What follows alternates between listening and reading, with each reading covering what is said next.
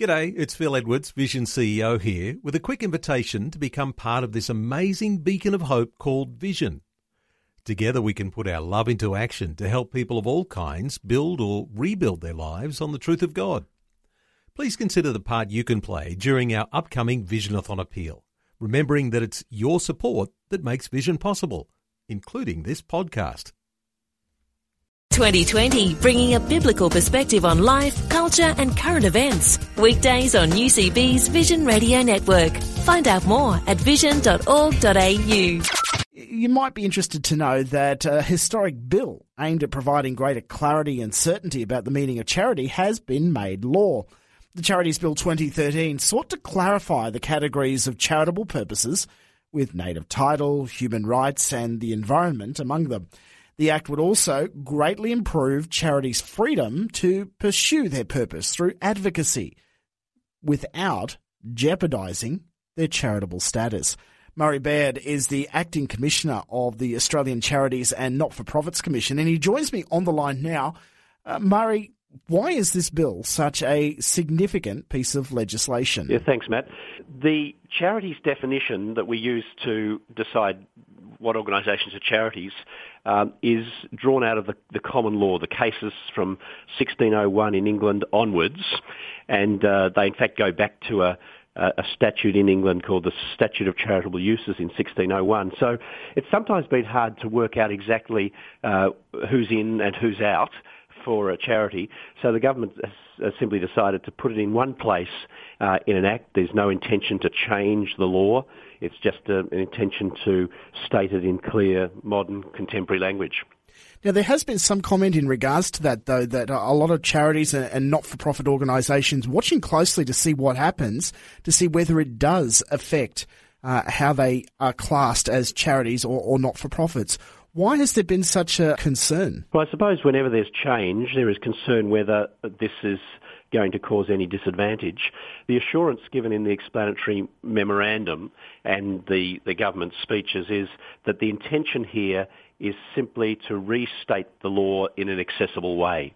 So time will tell, but it's certainly the intention of the Charities Commission that we will be applying the law in accordance with the statute, but as informed by the common law. Now, that may be a little bit of a tricky question there in the fact that you've said that it's based on the common law and now it's been put into legislation. Why the difference? Why not keep it as common law rather than actually legislate what a charity or not-for-profit organisation is? Well, I think the challenge of common law is that you need to then go back through hundreds, if not thousands of cases and try to find the strand that defines charity, and the various strands that define charity.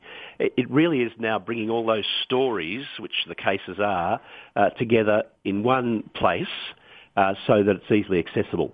And I think certainly to the community, it's easier to find a statute than to wade through hundreds of cases. So with the passing of this legislation, what are some of the key things that this bill will actually achieve? Organisations in the past have worked out which category of charity they fall into, and there were typically four categories. There was relief of poverty, that's the welfare style of charity. There was advancement of education, that was schools and universities and preschools, etc. There was advancement of religion, which would be churches and other ministries. And there was a fourth category, which was other charitable purposes. And generally that picked up things that the community over the years had recognised as charitable, things like the environment, conservation, the arts, childcare fell within that fourth grab bag. Now what the Act does is it teases out those four categories into a longer list, which everyone who is existing as a charity now will be able to find their place on that list. So it's rather than have other categories, it actually lists those things which are charities. Could you give us some examples of that, Murray? Obviously, there's a lot of different categories that charities and not-for-profits fall in, but could you just name a couple that would normally fall into that other category that are now legislated as a specific type? Yeah, happy to do that. The list has turned into quite a longer list, and I might just run through the list. It's advancing health, advancing education, advancing social and public welfare, advancing religion, advancing culture, promoting reconciliation and respect, promoting human rights, advancing safety of the Australian public, preventing suffering of animals, advancing natural environments, and anything else in terms of discussion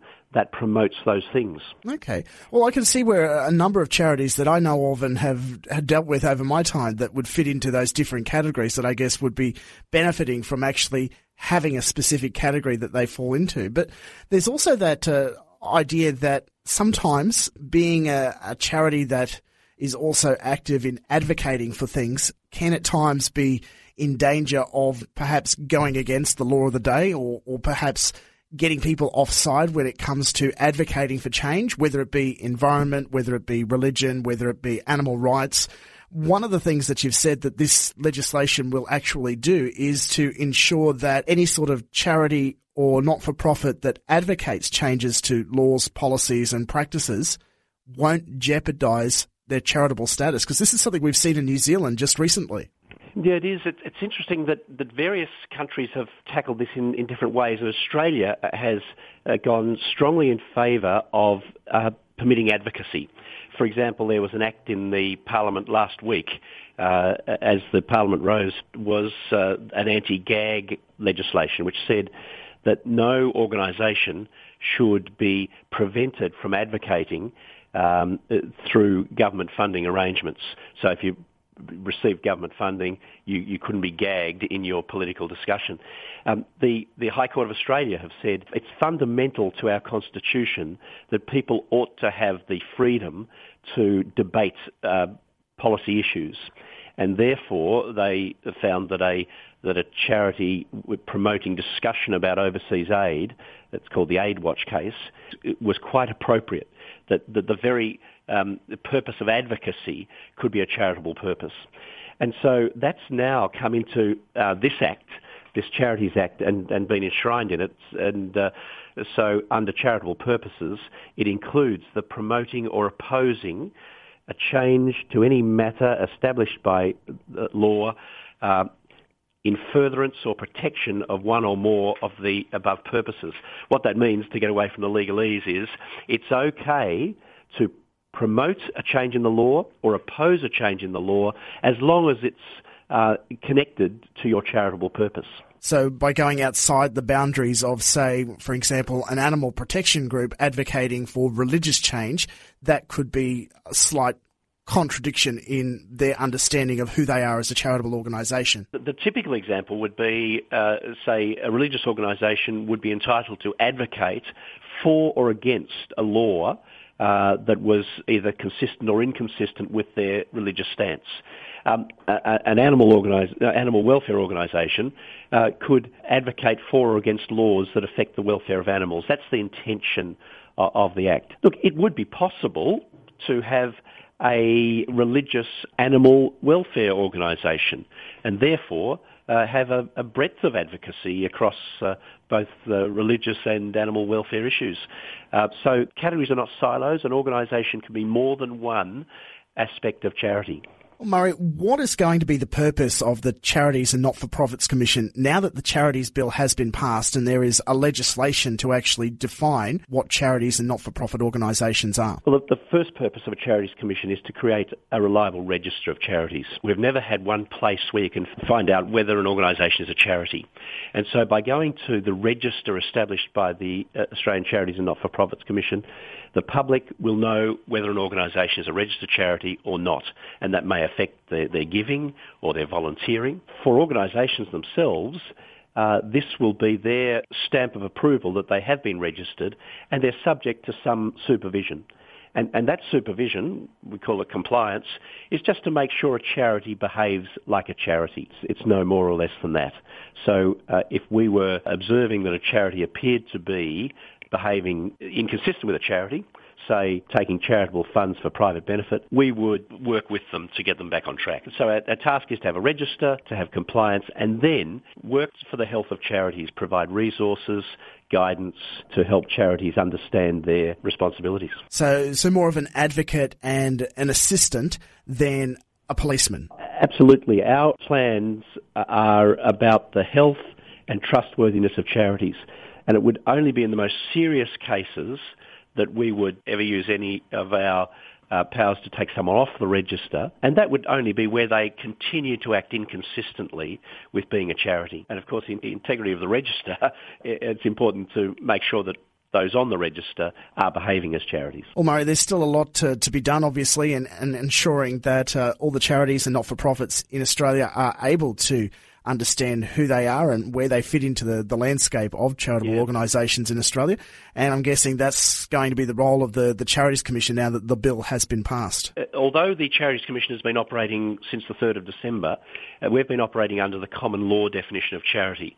Now, on the 1st of January in 2014, we will switch over to the statutory definition of charity, but we don't anticipate much change at all for any charities because, as I've said, it's really an expression of the common law in a different format. And we have a strong guidance and advice service, so anyone can ring 13 ACNC 10 hours a day and ask any questions about charities or how they fit in with the charities register. I guess that also covers things like tax-exempt status and tax deductibility for donations to that particular organisation. What happens is that the Charities Commission determines whether you fall into the status of a charity and what sort of charity you are. Then that information is used by the Australian Taxation Office to apply tax concessions.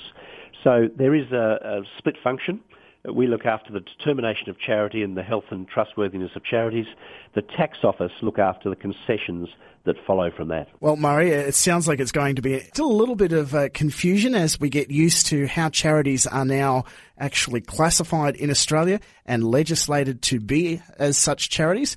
But it sounds like the Australian Charities and Not-for-Profits Commission is going to be a good resource for not-for-profit organisations to get in touch with and find out more from them. Absolutely, and can I also commend our website, acnc.gov.au, which has a lot of resources to assist in that area. Murray, thanks very much for taking some time to talk to us here on Vision Radio. That's a great pleasure, Matt. Thanks very much. Like what you've just heard? There's more great podcasts, or you can listen to us live at vision.org.au. And remember, Vision is listener supported. Your donation of any amount will help us continue connecting faith to life. Learn more or donate today at vision.org.au.